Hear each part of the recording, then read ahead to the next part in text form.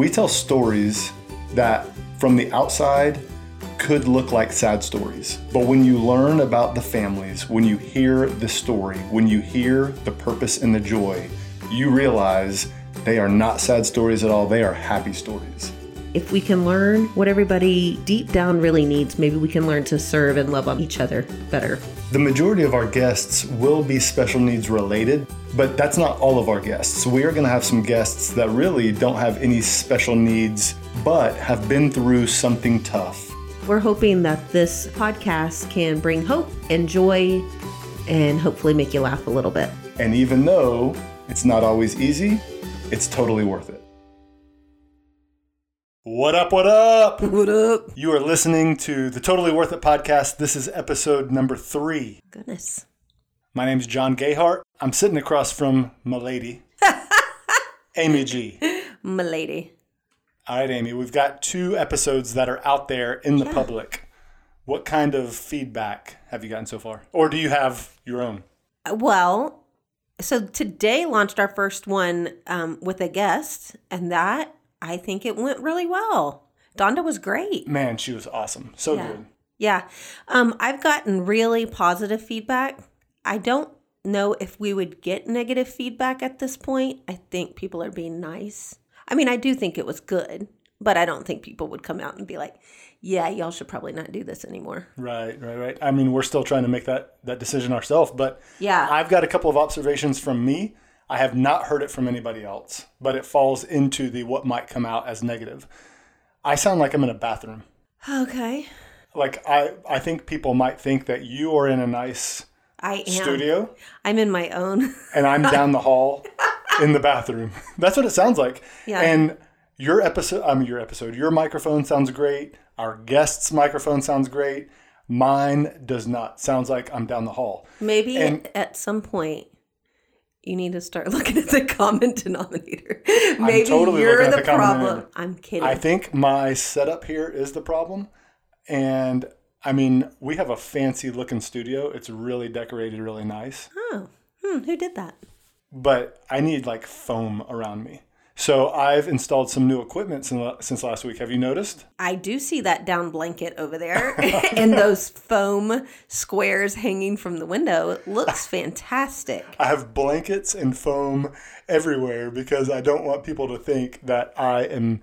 Is that our comforter you're sitting on over there? That's our comforter. It's under my chair. Oh, yeah. Okay. So if this doesn't work, then next episode, me and you are moving these microphones into the bathroom.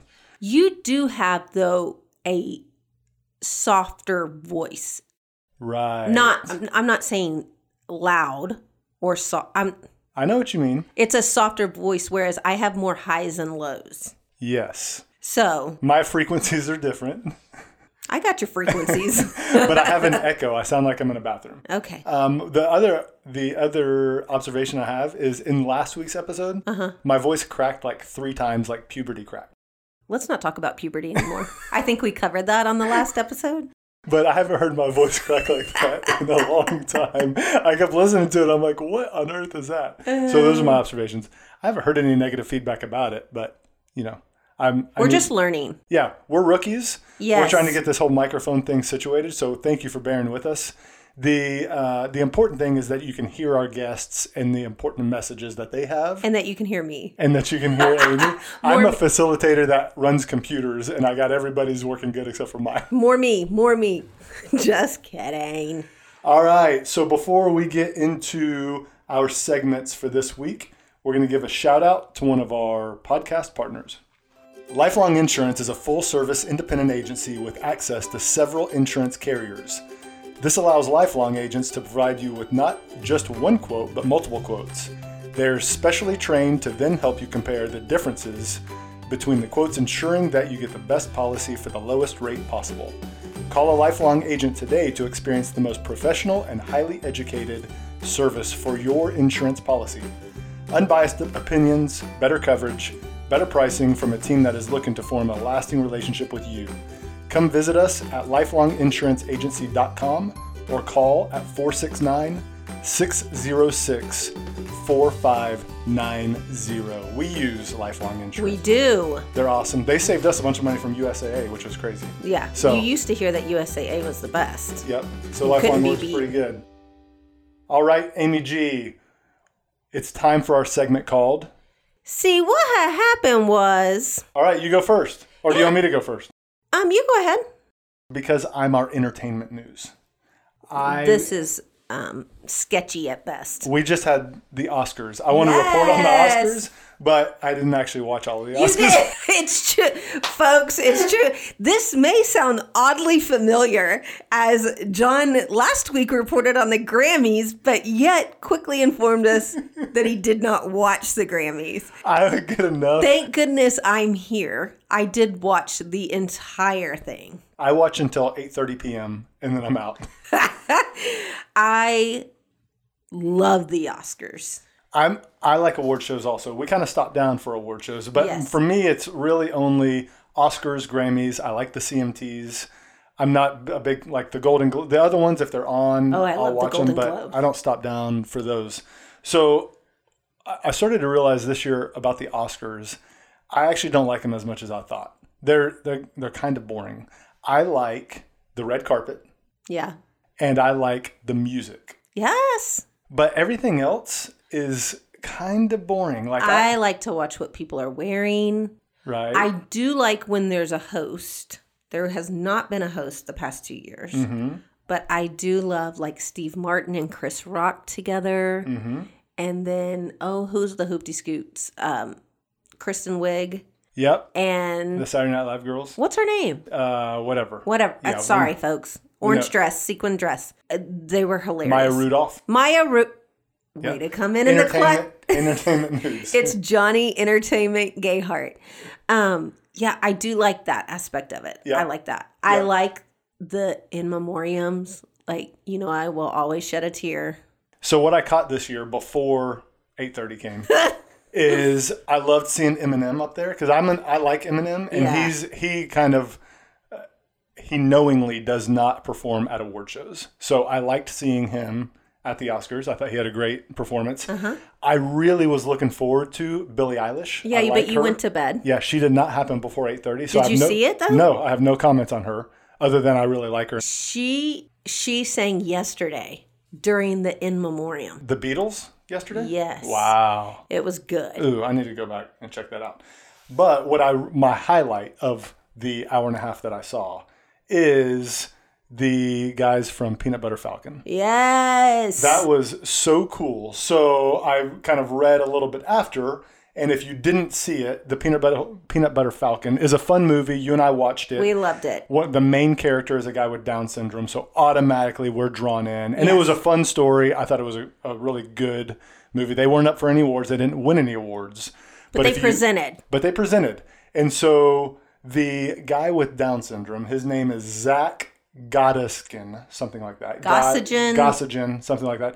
He did really, really cool. I mean, he did great, but he was the first person with Down syndrome to ever present at the Oscars. Yes. So it was a new milestone, which, of course, in our world, we love that. Yeah. But what I really loved is the co-star of the movie. His name is Shia LaBeouf. No.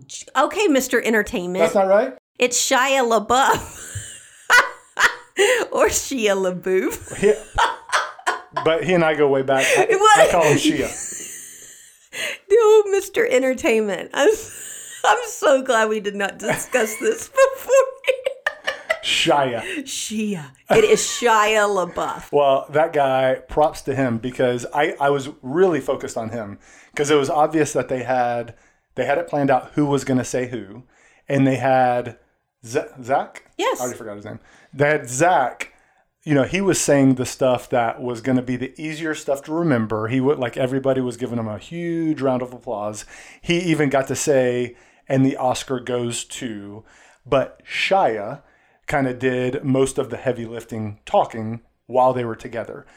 But Zach, you could see him struggling to find the words. And I was watching Shia because he was being so patient with him. He wanted so badly to allow Zach to get it out and to have his moment.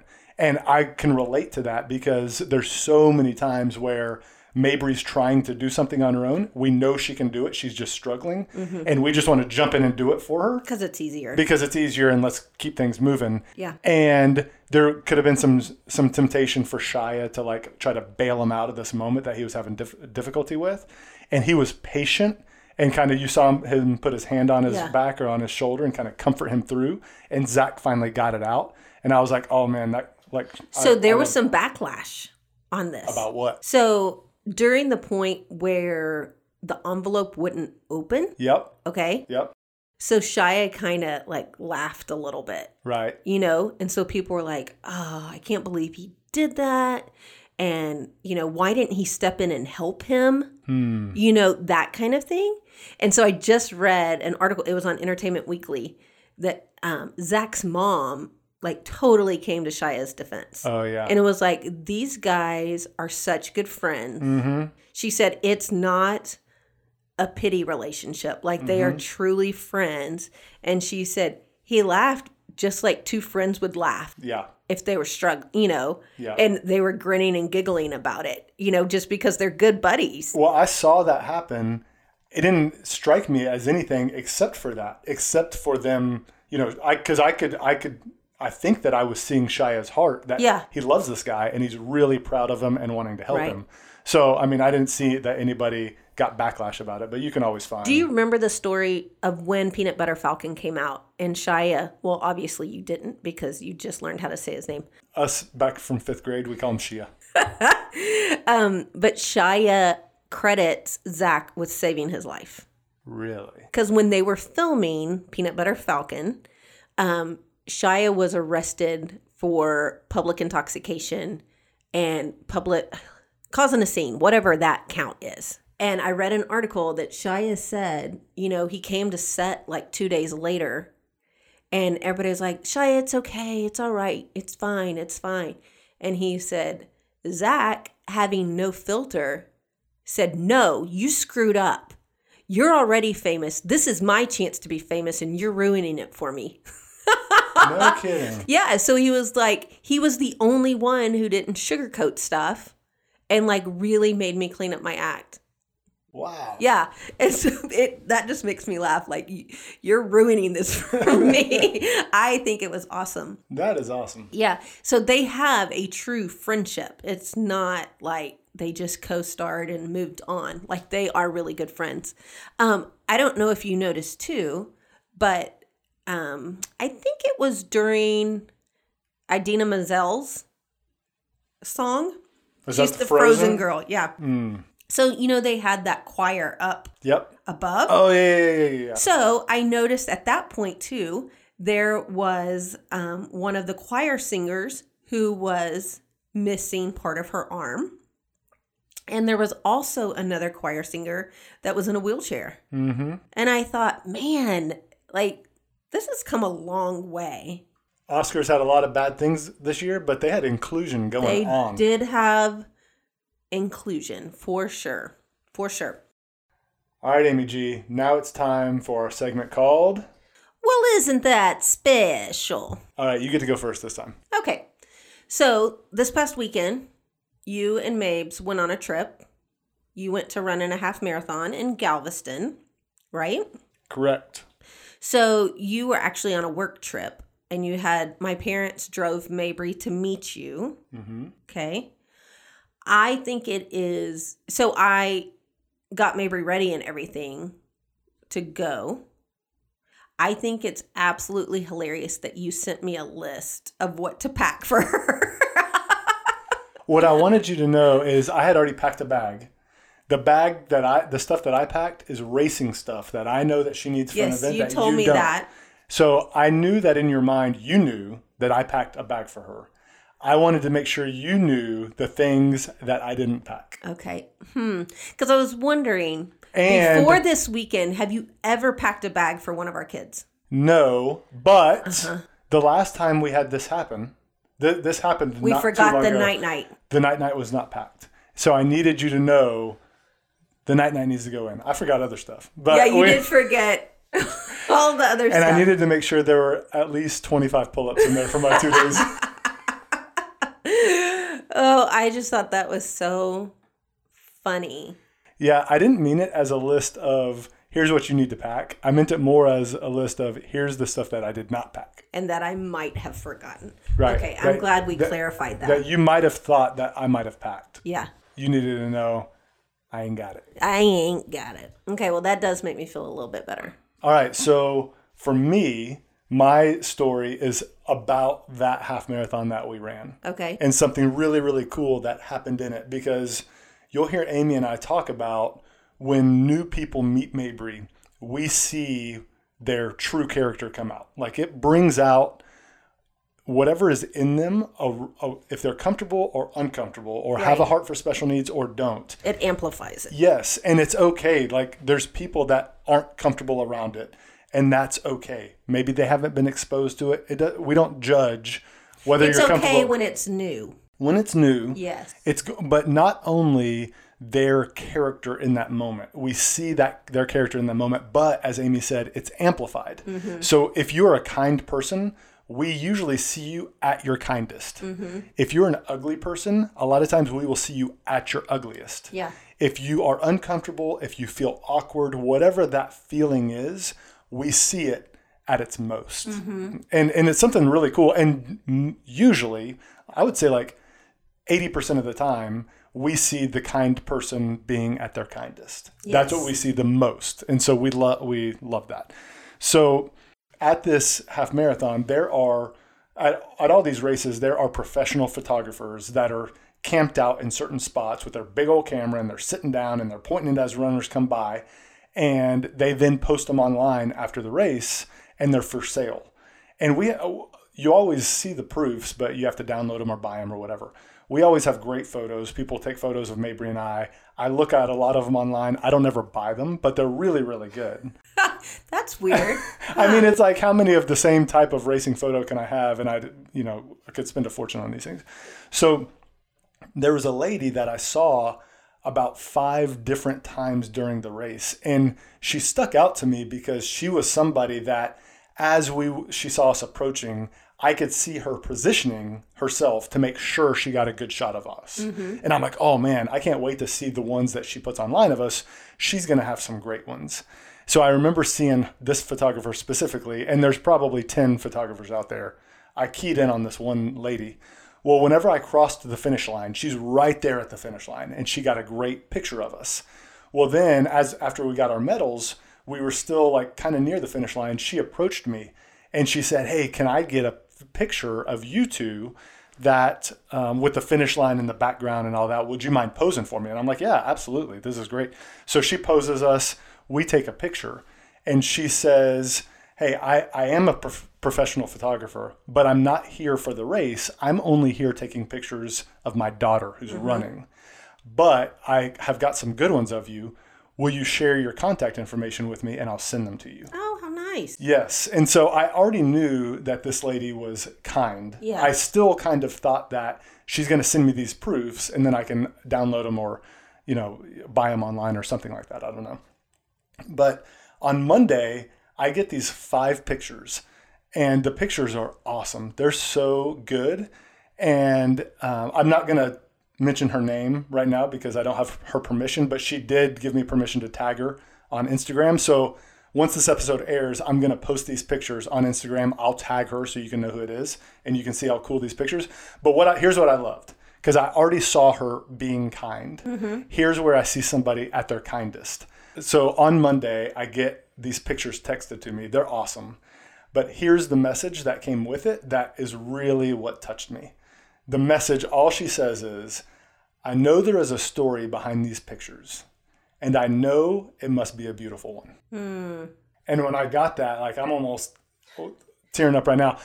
It just gives me goosebumps, because that is just a kind lady at her kindest. Yes. She didn't ask me what the story was. Right. She can just tell from watching our interaction during that race that there's a story and it's a good one. And maybe she'll hear it one day. That's awesome. And the picture she took of y'all, like, Mabry was actually smiling. Yeah. And she didn't look like Bernie from Weekends at Bernie. That's what she looks like a lot. I'm not going to lie. There are a couple Bernie pictures in here.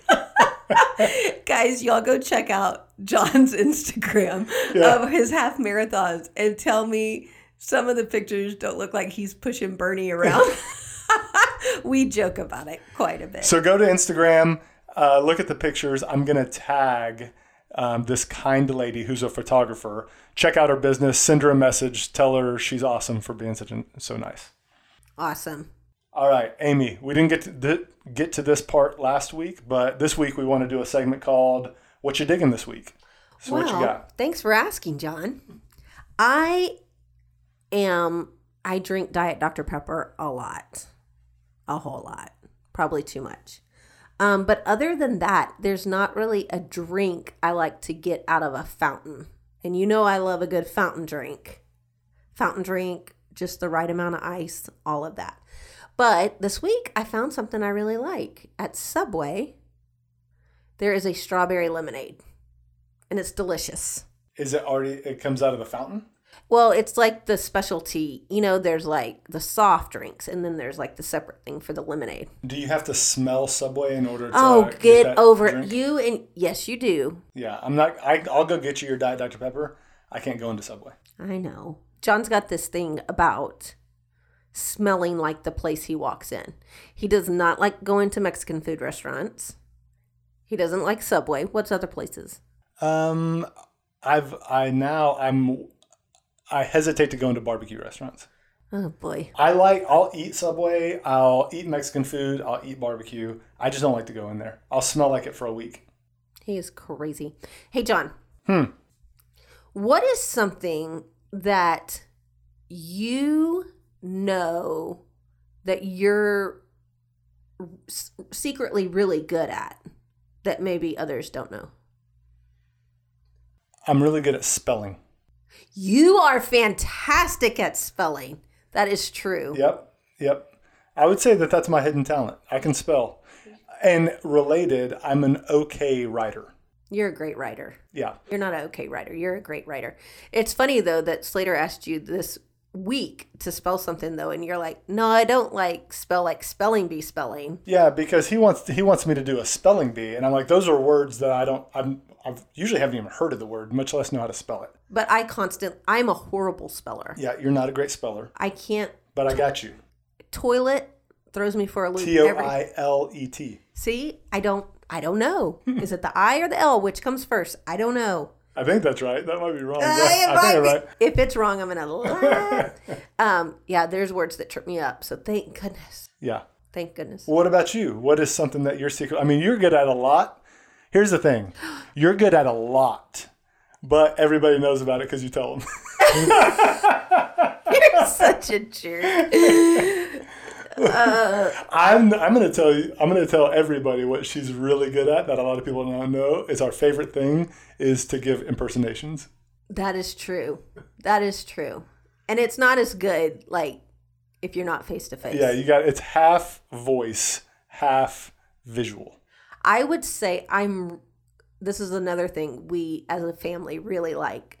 I can make a mean pot of something. Man, it's our favorite.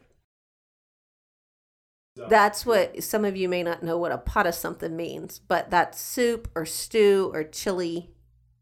Like you said, anything in a pot, I can knock it out. Man, it's great. And it's funny because every time John gets 3 bowls of whatever it is, and the next day he's always like, man, I should have eaten that 3rd bowl. Not the next day, like 5 minutes later.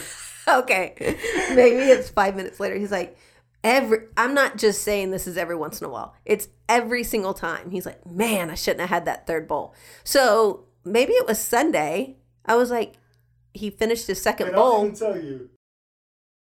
And so he stood up to go get his 3rd bowl. And I was like, hey, remember, like, you always regret the 3rd bowl. He goes, yeah, I know that. I'm going for it anyways. It's like, well, at least I warned you. And then 5 minutes later, I was hating life. Oh, that was so funny. All right, so we're going to introduce our guest for this week. She is a dear friend of ours, mostly with Amy, and you'll hear the whole story whenever we get into the interview with her. But Andrea Mitchell has an amazing story. She's got a family of 5, 3 kiddos. Her daughter Ella has cerebral palsy, and her story, it's so amazing that we've turned her story into 2 interviews. So this week you're going to hear Andrea Mitchell part 1. Next week you're going to hear Andrea Mitchell part 2. And you're going to be glad that we did that because she's like such an awesome person and has great information. Andrea and I actually went to high school together. And there's a funny story behind that you're going to hear in the first part of the interview. So stay tuned, and we hope that you enjoy our interview with Andrea. But first, we're going to give a shout out to one of our podcast partners. Blue Sky Therapeutic Riding and Respite is a therapeutic community located in Aubrey, Texas. They are committed to providing quality opportunities for special needs children and adults by offering therapeutic horseback riding as well as their Purpose Day program. Visit blueskytexas.org to learn more about Blue Sky and shop their Purpose Mercantile, which carries beautiful products made by beautiful people. Blue Sky, a safe, happy, and healthy place for all abilities.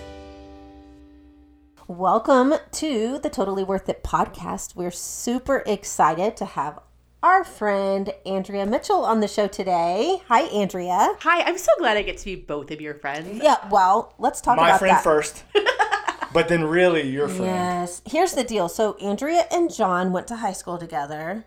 J.J. Pierce Whoop, whoop. and Richardson. Go Mustangs. Pony up. Get your hooves ready. What is it? Get your hooves ready. Pony up. I think pony up. Pony up sounds good. Okay, pony up. I love this story because, social media gets such a bad rap these days in that it consumes our lives and we spend so much time on it, blah, blah, blah. I think one of the cool things is that real friendships can form from it. So yes, you knew John, but you and I have formed a friendship just from sharing like stories. Yes, actually, I had a girlfriend who went to a different high school than we did, but I grew up with that said, John, you need to go follow his wife. They talk a lot about a life similar to yours. And, this friend was kind of external from both of our worlds. And so she said, you go follow because I think y'all will connect. And we have really connected and well. I have several like that who are either people John works with or wives of people who John works with that we've connected through social media. And John will come home and tell me something. I'm like, oh, I know that. They already sent me a message or whatever. And then you guys connected without me even knowing it. We have lives. That's true. Through Yes. Facebook. We had lunch. Mm-hmm. We did have lunch. I know about that, but even before that, whenever I don't know how I learned about Ella, but she's younger than Mabry. Mm-hmm. And so we were already going through the Mabry stuff whenever I learned about Ella. And I don't think I even ever have told you this, but learning about Ella and that you were going through it, even though we hadn't talked in however, a long, long time, Right. I think you might have been the first person that I knew that was experiencing the same thing. And to say that brings comfort doesn't sound right, but it makes you feel not alone. Like other people like me are experiencing this same thing. People I know that I've done life with are actually like walking in steps that I thought I was walking all by myself. And it's very possible they know my emotion in this. When you have to explain it to so many people, you feel like you have to re-explain your story. And when you can walk up to someone and say, I'm here, they can go, okay, I don't need your story. I know exactly where you are. Like that's and good job just for being here. Good job, you did it. Right. That's you've achieved today. Check it off. You came to lunch by yourself. I'm proud of you. Yes. You can go travel for work. That takes commitment because I know what it probably takes to get there. You've done it. And you can attest to this, John, but for me to just go to lunch with a random person, what is the percentage that I do that very often? You don't do that. You don't do anything social with girls. No. So it was a big day. You're lucky. I got in at a good time. You're lucky I was in a good mood right, that week. Right place, right time. And I just slipped right into Amy's life. You did. Without her even knowing it. It was a sneaky maneuver, but you did it. I don't know if you know what John knows that he thinks he knows. Does that make sense? There's not a lot of stories that I tell about high school. There's not even a lot that I remember or that stick out or that I even care about. This story about prom, leading up to prom, senior year, is one that sticks out to me because it's a reminder to me that I wasn't a great person in high school. I wasn't bad, but I had bad, I just was. You had bad intentions. I had bad intentions, and intentions might not even be the right word. I just wasn't a nice guy. I wasn't a nice guy. You were a good friend to people, weren't you? I was a good friend to people. Yeah. But I didn't treat girls that well. Specifically, I didn't treat girls that well. And it's something that I look back on, and as I'm raising boys, I almost want to tell them, you don't do this to girls. This is not cool. Let me tell you something that's not cool. Mm-hmm. So the story goes as I remember it, and I think it's different than how you remember it. How do you remember prom or the months that you and I even kind of knew each other and became friends? Yes. So it's funny. I have told this story from my perspective, from the girl perspective, quite a few times. And I only went to this high school for 2 years. So there's not a whole lot of stories that I have, but this is one I've told. I was under the impression that we were, I don't know that I would say boyfriend and girlfriend, but I think we were really good friends that maybe had the idea that maybe we could have been boyfriend and girlfriend at some point. And then my story is my girlfriend actually ended up asking you to a dance before I could, and therefore kind of stole you, but because you weren't really mine, it wasn't like there was dibs set. So I was more hurt by the girlfriend. And that's what's funny. When we're talking about how we kind of became friends and how Amy and I became friends, I came into this friendship with the three of us with no hard feelings. How funny that God would do that. So that's my story. It's just that my girlfriend stole you from me. I think that she was the bad guy. Oh, now you're changing your story? That is exactly how I remember it. Uh-huh. This is not the story I've heard, Andrea. This is not the story how I remember it. But I'm glad to know that I'm actually not glad to know anything. Because the way that I remember it in one of my stories of, man, that wasn't a very cool move by me, was I agree. I saw us in the same light of, hey, we're becoming friends. Maybe one day we'll date. And then you really helped me, and not even helped. I'm not sure I passed senior English without you, because I'm pretty sure you wrote whatever the research paper is at the end of your senior year that's important. I'm pretty sure you wrote that. And then our sophomore year in college, who got you through there's American Lit? There's a theme going on. There's a theme. That's hysterical. So weird. That's when we were talking the most, is whenever you were helping me get through my senior English paper. Yeah. Then I had every intention, I remember this, I had every intention of asking you to prom. And where it comes in that I wasn't a great guy is in high school, and I think a lot of people fall into this. In high school, I was very influenceable. I was a follower. I was going to do what I thought would gain other people's approval. And I remember mentioning it to a buddy that, hey, I think I'm probably going to ask Andrea to prom. And that guy talked me out of it. And I don't know what his intentions were behind it. I honestly kind of think that his intentions were that he might have liked you. You may agree or disagree, this but sounds that was like a love square going on. Not a triangle, the love square. That's how I interpreted it. But at the time, I took it as, man, he thinks that wouldn't be cool. Maybe I won't ask her. And then, so here's where your friend got the bad rap, is because I met her through you, and I ended up asking her to prom. The way that I remember it. Shady. There is some shady stuff going on at the JJ Pierce. There was a lot of shady stuff. This was not the shadiest stuff going on at JJ Pierce. Oh my gosh. Yeah, and so I remember leaving, whenever I got out of the high school mentality, whether it was some point in college, it was probably around the time you and I carried remorse. I carried man, I don't want my sons to be like that. I didn't regret it. I don't have regret. I don't regret things like that. I would do them differently if I got to do them differently. But I will use that story the way I remember it of Jack Slater. This is not how you treat girls. This is not what a good guy does. This is not what a gentleman does. So I'm just thrilled that we can be friends 20-something years later.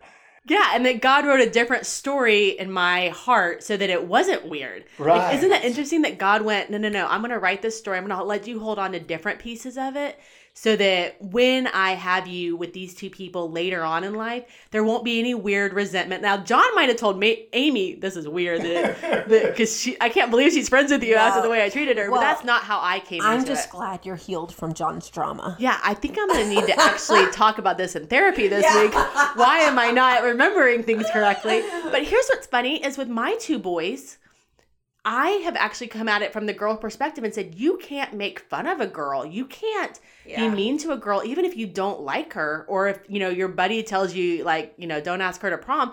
Like, you can't be mean to her. And I would never have said that you were mean to me and that I would. So I think there's still like that teachable moment as a mom going, here's what I remember as a 40-year-old woman from high school. And here's the things that guys said, not intending it to still hurt 20 years later. So it's all teachable. So all of these friendships were created and rekindled and all of that because of our common denominator, which is our girls. So tell us a little bit about your family, a little about your family dynamics, and how Ella fits into that. So my husband Joe and I have been married for 15 years now. Currently, our kids are, Ella is 13, closing in on 14. Our middle just turned 12, and our youngest is 9.5. The dynamics are, my husband is amazing. I am struggling through life. Ella has cerebral palsy and a whole bunch of other diagnoses, which came really quickly into the beginning of our marriage. And then we quickly had two typical boys, William and Jonathan, who kind of keep us sane and yet make us insane at the same time. So our families mirror each other pretty well because Mabry's our oldest, who's our special needs. And then Jack and Slater are similar ages to Will and Jonathan. And carry a lot of the same characteristics. Yeah, and I remember when we were talking about that lunch where you and I met, the one thing I remember is us almost trading stories about the boys. It was like we kind of were figuring out the girls' diagnosis and where they overlapped, and y'all still didn't have a lot of information you have now with Mabry. But the boys, it was really interesting to go, because we can connect on the girls, and that's interesting and, always changing, and we can obviously sit here for hours and talk about the girls' stories, but to talk about what the boys are learning and what they're learning at different stages and over the years and who they're becoming because of their sisters is really kind of interesting too. You get what it's like to have a boy that maybe doesn't want to sit and hang out with his sister, or a boy you can't leave with her for too long because she's bigger, stronger, and, he can't change her. So, it's just an interesting dynamic to talk to someone that's, y'all are living our lives like just literally a step ahead. And so we get to do it together. Absolutely. And parents in general learn as you go along. We've said before, there's not a manual, but gosh, you throw this into it, having a special needs. We're not only trying to navigate that, but we're trying to navigate how to do the typical life at the same time. So I think that's different as well. Yeah, and typical life really isn't typical again, not, right? We'll go, I have two typical boys who have seen, heard, and done more or less than their friends because they have a sister like Ella. So where, both of us probably have seen so many friends go, we're just going to pick up and go, skiing this weekend. It's like, that's a thing? Yeah, who does that? Do you actually do that? And we know, if you were taking just one of the boys on a trip, it's like backpack, done. And gosh, so easy. It's like, really? That's all you need? Okay, and if we need anything else, we can buy it when we get there. But I did learn a lesson because Slater and I took a trip, just the two of us, and I let him pack himself.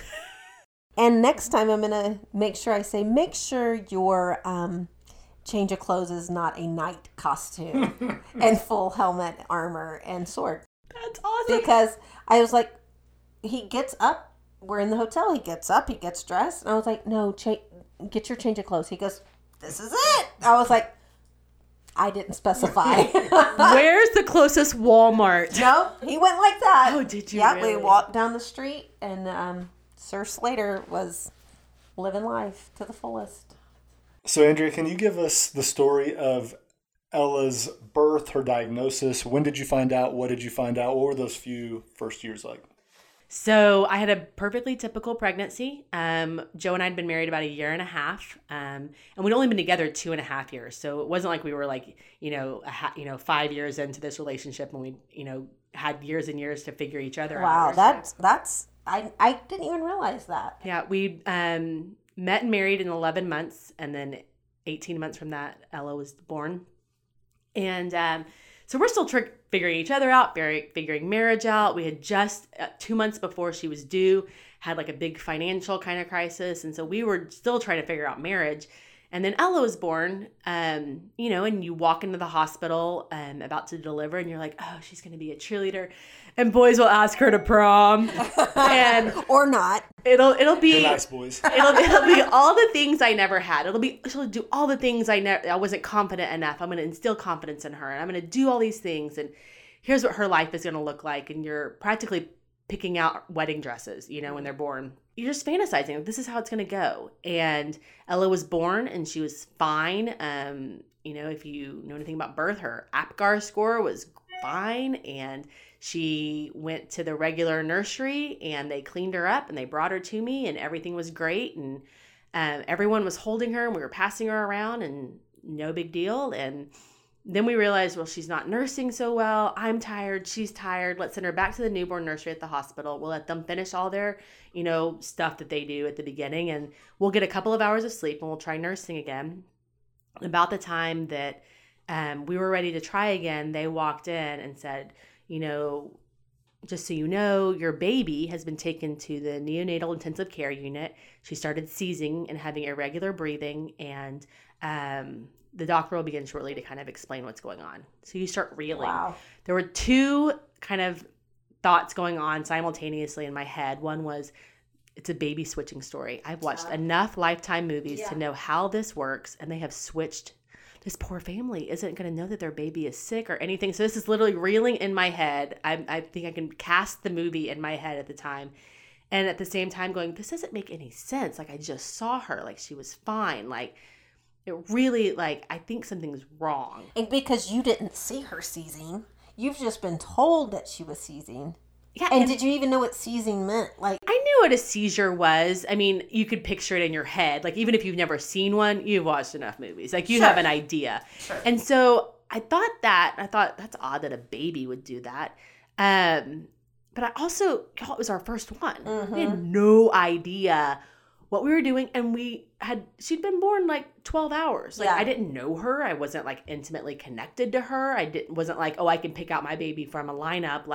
She looked like a baby. Uh-huh. And I just hadn't spent that much time with her, I felt to really know her the way that I know her now, obviously. Sure. So I felt this is going to be weird. I don't even know this person, and I'm supposed to be connected to them. Doctor comes in, tells us all the worst case scenarios. He wants to care flight her somewhere that she can do genetic testing. He probably doesn't think she's going to survive. No other children will survive. There's some kind of blood malfunction. There's a possibility of a blood malfunction between my husband and I.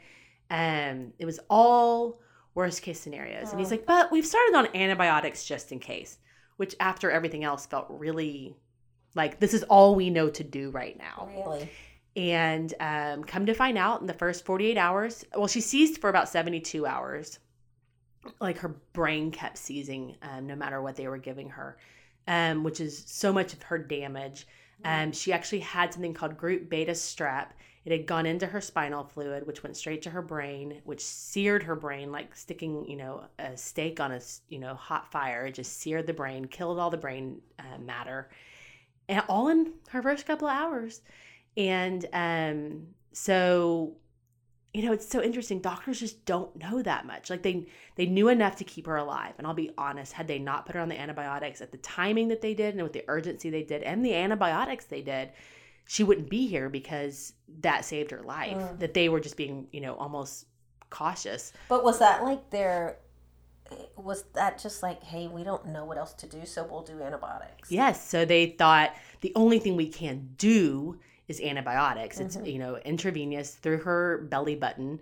You have, when you're first born, you have a couple of hours where your belly button, because you're cut the umbilical cord, still has live active lines in it. And so that was the best. It was like a central line. Wow. And so they immediately put 2 types of antibiotics straight into her system. And from 12 hours old, the child was getting just really intense antibiotics. And we would go down there and they would say, just so you know, your baby's really sick. We're like, yeah, we got that. They called us to say goodbye twice. Oh my gosh. Bring your family, bring your, pastor, whoever. How many days after she was born was those 2 calls?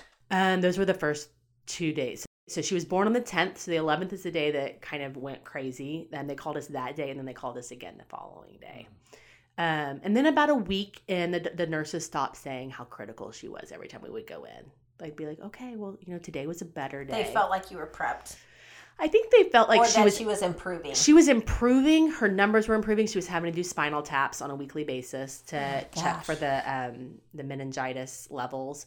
And so they felt like she was actually in a stable place. Like, we would go and the words would be, well, she's stable, which for the first week was, she's critical, she probably won't make it, to she's stable.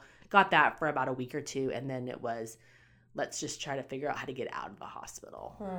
So it was a month of hospital. And it just, we survived. And it's like any new parent, you survive on lack of sleep, lack of knowledge, lack of, money. Really money, knowing what you're doing. I mean, it's so interesting. We had no idea what it was going to cost. Yeah. And we didn't even think about it. We had no idea what we were dealing with because it was almost 14 years ago. The internet wasn't as readily available as it is now. I didn't have it on my phone. You know what? Thank goodness. I always think if I would have Googled all of the symptoms, and John and I both have kind of been more of we've just kind of let things be discovered. We're not diggers. We're not searchers. We're not, determined to find an answer or a cure. We've just seemed to be focused in a different direction. But I think that was God's hand and God's provision. It was a gift, to go back and go, all the things they told us. If I could have turned around on my phone and typed in those words, if I had typed in group beta strep meningitis, there's a 96% fatality rate. Wow. So it's actually, it's so rare at that point in history. It was so rare for anyone to survive it. We have friends that had children that didn't survive that specific diagnosis. And so I know that was huge of God saying, I'm going to do it at this time in history so that you can't go in and research it. And so that your focus really isn't on what are we going to do, and it's more like, what are we going to do right this second, in the next 5 minutes. Right. Wow. So she was in the hospital for a month before you could bring her home? Yes, so a month of NICU. And at what point did you hear cerebral palsy? So they actually will not diagnose cerebral palsy until a year. So we had a physical therapist that was coming. Texas has something called early childhood intervention. And so as soon as we got out of the hospital, they had us signed up for that because we had been NICU'd. They had us automatically in the system. We got a physical therapist through them. And she, about Ella's 6-month time frame, said, I want you to get really familiar with this word, cerebral palsy. I want you to look it up. I want you to read some stuff on it. I want you to see what it is and what it's not. What it is a big giant umbrella, and what it's not is not a whole lot. It kind of encompasses everything. Yeah. But it actually doesn't mean developmental delay. It really just means motor delay. So we kind of got eased into everything because Ella has cerebral palsy, which controls all of her motor functions, which include feeding, body, the motor functions you don't think about. Right. But then it also kind of got piggybacked on developmental delay, which is now intellectual disability. Yeah. So the strep B caused the seizures, correct? Right. So the seizures, in your words, fried her brain. The actual infection fried her brain, and then the seizures kind of almost carried it through the brain. Almost like... So the seizures caused cerebral palsy on this side, but then also IDD on the other side. Yeah, so it's all over. If you look at her MRIs, there isn't like a part of her brain that's not affected. There's not a part of her brain that doesn't have some dead tissue, that doesn't have to reconnect, where, your brain is all connections. It's literally like the world's worst Christmas lights, like all jumbled up. Yeah. And you find a plug and you plug it in and you realize there's a lot of lights that aren't attached to that plug. Ella's, you might plug in a portion of her brain and you get very little Christmas lights. So it's really just a jumble of wires trying to find connections, and there are no connections available in a lot of her brain. So you're in NICU for a month, and they're like, "Yay, you can go home." Yeah, now, I remember the neonatologist. Now what? Yeah, the neonatologist, as we're leaving, said, because of course as a parent you go, what's our long-term prognosis? And he said, well, she might just be really bad at math. Like, we don't know. Again, God's provision of, had he said where we would be 5 years from that point, I would have crumbled to the floor. Yeah. Like, I would have just been a mess of impending doom. And you and I, again, our stories mirror parallel. So parallel, because if they would have said autism to me when Mabry was 2 or 3, I would have been done. Because to me, that meant she wasn't going to go to prom. She wasn't going to drive. She wasn't going to have a job. She wasn't going to go to college. Like, that's what that would have meant to me at that time. Now I'm like, ooh, give me autism. Like, we can do this. We didn't have a diagnosis for Mabry for years. We knew she had seizures, but we always had that hope. We always had that there is a chance that things are going to get better. Yeah, and so cerebral palsy felt like it didn't. Ella was also an infant. So at the time, she looked like every other infant. Sure. I could put her in a car seat next to someone else's identically aged infant, and you could tell she was slumped over more, or that her sweet head had to be patted so that it would stay back in the little car carrier for years, because she had no head control till she was 4. So, but again, at 4 months old, she looks like a 4-month-old. At 4 years old, it's a huge drastic difference. But we learned little bits at a time in that 4 years, instead of having to get all of it. If they had given us all of it in the NICU, I really think it would have broken me. It would have broken my spirit. Well, and too, at that time, we didn't have social media like we have now. I mean, I think there was MySpace, maybe. I don't even know. But, so much of our lives are comparing ourselves to other people, and we compare our kids to other kids, and I remember we had a friend who had a daughter. I think they were a month apart. Yeah, same age. And so we kind of did this infanthood with them, and I can remember, man, Mabry's not where this child is.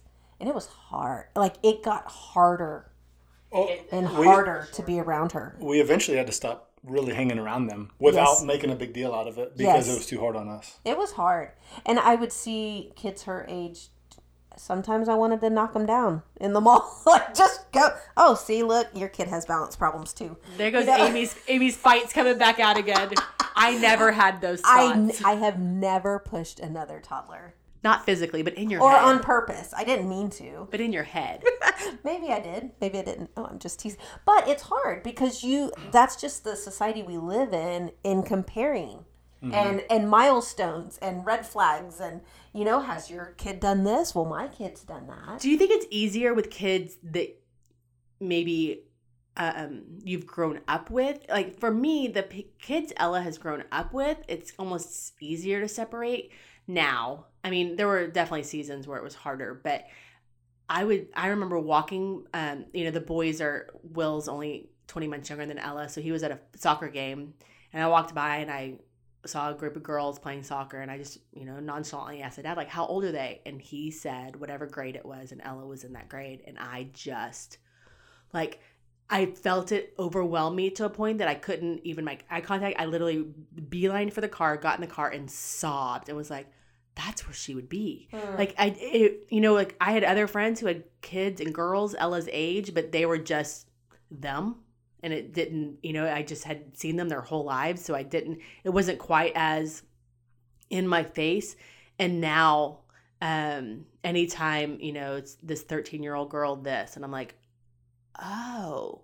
See, I think it's the opposite. I think it's the opposite for me, because that relationship was really, really hard because they were so close in age. And they were the same. Like when they were 1 and 2, they were the same. So that's the difference for y'all, is y'all had a line of, we were the same and now we're different. Right. Where for us, Ella came out different. Right. And so, I mean, essentially, it came home different. And so from that point on, I had to, and my sister had a baby 8 weeks later after I had Ella, a boy. But one of my best friends had a little girl 2 months after Ella was born. And so I really was like, oh, they're not the same. Like, Ella's sick and your baby's not. And I don't know, it wasn't, I never wanted to trade my hard for someone else's hard. Well, and I think that's a good point. But at that time, too, we saw this other family kind of pull away as well because they felt a little guilty. Mm-hmm. And that's not what we wanted. I think we have seen that a lot. And we've actually seen that more now in the last probably 4 or 5 years, that they realize, well, we'd invite y'all over, but how's Ella going to get up the steps to our house? Yes. Or, we have good friends. They'll say, hey, come through the garage, or we figured out a way to get her in the house, or hey, let's come to your house because it obviously works. But then you have almost acquaintances that go, I don't know how her wheelchair will work in my house. I don't know how this will work. And so they just stop inviting you because they really don't know how to interact with you in a normal setting. I would have to say in the past 2 years, that's been the hardest hurt for me. Yeah. And I would say our boys miss out on that. So because of that, because a bunch of families will go on vacation because skiing works for all of them, and they just know, like, do we ask the Mitchells? Because we know that it doesn't work for them. So is it harder to not be invited, or is it harder to have to say no? I'm here right now to tell everybody, all y'alls, it's harder to not be invited. It is harder to not be invited. And they probably say, oh, well, we would invite the Gayharts, but they can't come anyway. They've turned us down for the last 5 years. And absolutely, you get it. We get it. But it still hurts. You fall off the list. You're not even on the list of people they go, oh, let's not invite anymore. You've essentially, after a couple of years, you've fallen off the list of, like, they're not going to be able to they're like, we'd love to take them. They're not going to go. Let's move. This isn't a pity party. No. Well, at least we'd be at a party. I'm just teasing. No, it's not a pity party at all, because we get it. Because here's the thing. It's hard for us to pick up and go anywhere. Yes. We'd love the option to do that if we really wanted to be there. I think as parents, as adults, like, we want to just be invited, right? I want someone to go, I really want you here. Like, if you could figure out how to make it work with the 5 of you, I would love for you to be there. Yeah. Or if you could figure out if your attendant can watch Ella and you can bring the boys, like, Ella's perfectly welcome, but if that's too hard for you, we still want y'all to be there. We are, like, at 41, I still want to be invited to things, and I still get my feelings hurt when I'm not invited to things. We're human. It might be, leftover from high school. And it's John's fault? It's all John's fault. Wait, I thought I was the good guy. Nope. We're back. We're back. All changed. I like the way this is going. No, but all of that to say, part of the reason of this podcast in my heart is to let people in. Right. Let them know what we're really thinking, what other families are really thinking, and that's a real hurt that so many special needs families have, is because when you're not invited, it hurts. You're lonely, and you're very isolated. I think you feel like you don't have your tribe. And let's be honest, like, we can love each other, but getting our 5 and your 5 together with our girls would be like very interesting. Mm-hmm. We actually really don't know how it would go, right? We don't have a circus tent that can hold that. That would be a padded room for all 10 people.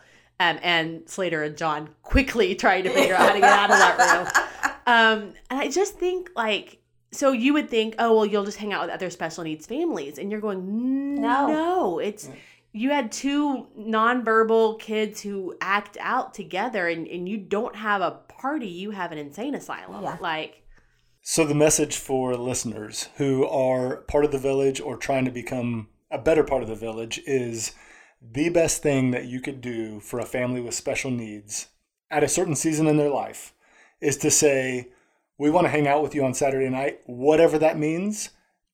You tell us, how do we spend some good quality time with you on Saturday night? And if you asked us that, we would say, just come sit on our couch and we'll order pizza. Yeah. For others, it's going to be something different. We need to go to the park or whatever it might be. It may not be at their house. It may be at a park that their child enjoys. That's right. Or let's go to the mall and while my son does laps around the carousel, or flaps in the corner, it doesn't matter. what does Mabry like doing? What if you were like, hey, if someone called and said, because for us, Ella can go to a movie. Ella can go to a movie in a heartbeat because she can sit and we can watch. So going to movies with friends works for us. What works for you? We tried that once, didn't we? Yeah, it didn't work. Here's the funny thing is, like, my best friend time, and it's not a couple's time, it's a time with me and a buddy, is she loves to ride in trucks. And he has a truck. He pulls up in the driveway. She runs out, gets in the back seat. I get in the passenger seat, and we drive for an hour. And that's my best socialization time. Andrea, just the other day, Yes, were over. Wink, wink. I'm just teasing. And she wanted to go in your car. Right. We were able to talk. We can't. It's hard to talk on the phone because Mabry's usually on our phone, playing on it. Right. So driving or sitting on our couch. Yeah, and if it's an evening time, she gets really tired at 6:30 or 7 and wants to lay down anyway. So that's where we sit in the living room and just socialize. But I think for y'all, one thing y'all both said is sitting in the car. I would say when I was in the car with Mabry, and the more time that I've gotten to spend with just y'all, whether we're standing in the parking lot, in the driveway or what, is me getting to know Mabry, even in small snippets, lets me in on y'all's lives. And you can't get to know Mabry. Yes, you can listen to Mornings with Mabry, which is a great way to get to know Mabry and to learn all the signs. Yeah. But there's something about riding with her in a car. It's so interesting that you said that about your friend. There's something about riding with her in a car that you actually get to go, okay, she's acting like this. So how would you, John or Amy, actually like deal with that? And I have a feeling your reactions would be very different. But as a friend, it's me saying, I'm sitting in the seat with you, next to you. Now what do you do? And, Amy says, well, the golf course was closed. You just go home. And I'm like, will that make her upset? And you're like, I don't know. It might not. Not really sure. We'll see what happens when we get there. And it's just, you can see that from a distance in a podcast, on Instagram, on Facebook, in your stories. But when you're sitting in the car, when you're sitting on the couch with y'all, living life, and then, you get to really know not only Mabry, but the boys as well. And I think it's so important. So yeah, if you're a friend and you really want to be friends with the parents, figure out what works for them. Yeah. And ask them. Just like you said, John, just ask. Just ask and we'll tell you. Yeah. What is easiest for y'all's family? So Ella is easiest at a movie, somewhere that she can sit. It's so sweet. So many friends invited us to parks when they were little, and a park and a stroller and a kid who essentially is like an infant, can't hold her head up, can't stand, can't walk. Is really hard. We found a few parks around Dallas. Dallas is doing a lot better at the kind of foam floored park, so you can kind of get anywhere. And also there's a handicap swing that we could put Ella in. Most people use it as an infant swing. But we're just patient, and we realize that they're just parents trying to figure out how to entertain their kids. And when their kid gets out, we drop Ella in, and I think they kind of go, oh. Yeah. And then we had our neighborhood put one in our park, our local park, and it just doesn't work. I mean, our park floors bark. Like, you can't get a wheelchair through that. So being at our house helps a lot because obviously it's familiar to her. She can it's accessible. Yeah. And we honestly, as parents, like, even if I brought her over here, I'd feel like she was in everything. And I'd be like, I don't know if she can go in here or if it's safe, or, is she goes down that hallway, like, where is she going? So when you're in your own personal space, they're familiar, but you're also, as a parent, not quite as on edge. Yes. You're able to relax. They're going to break something. And I'm like, I could care less. There's nothing you could break at our house. But if Mabry came to our house, there would be a lot more accessible to her to break than there is for Ella, because Ella can't get up high enough. That's why nothing in our house cost over $5. It's true. And it's an adorable house for anyone who has not been here. Well, it probably came from a garage sale. It's adorable. We hope you're loving our conversation with Andrea Mitchell. And we really hope that you'll join us back here next week on the Totally Worth It podcast as we finish up part 2 of our conversation. Have a great week.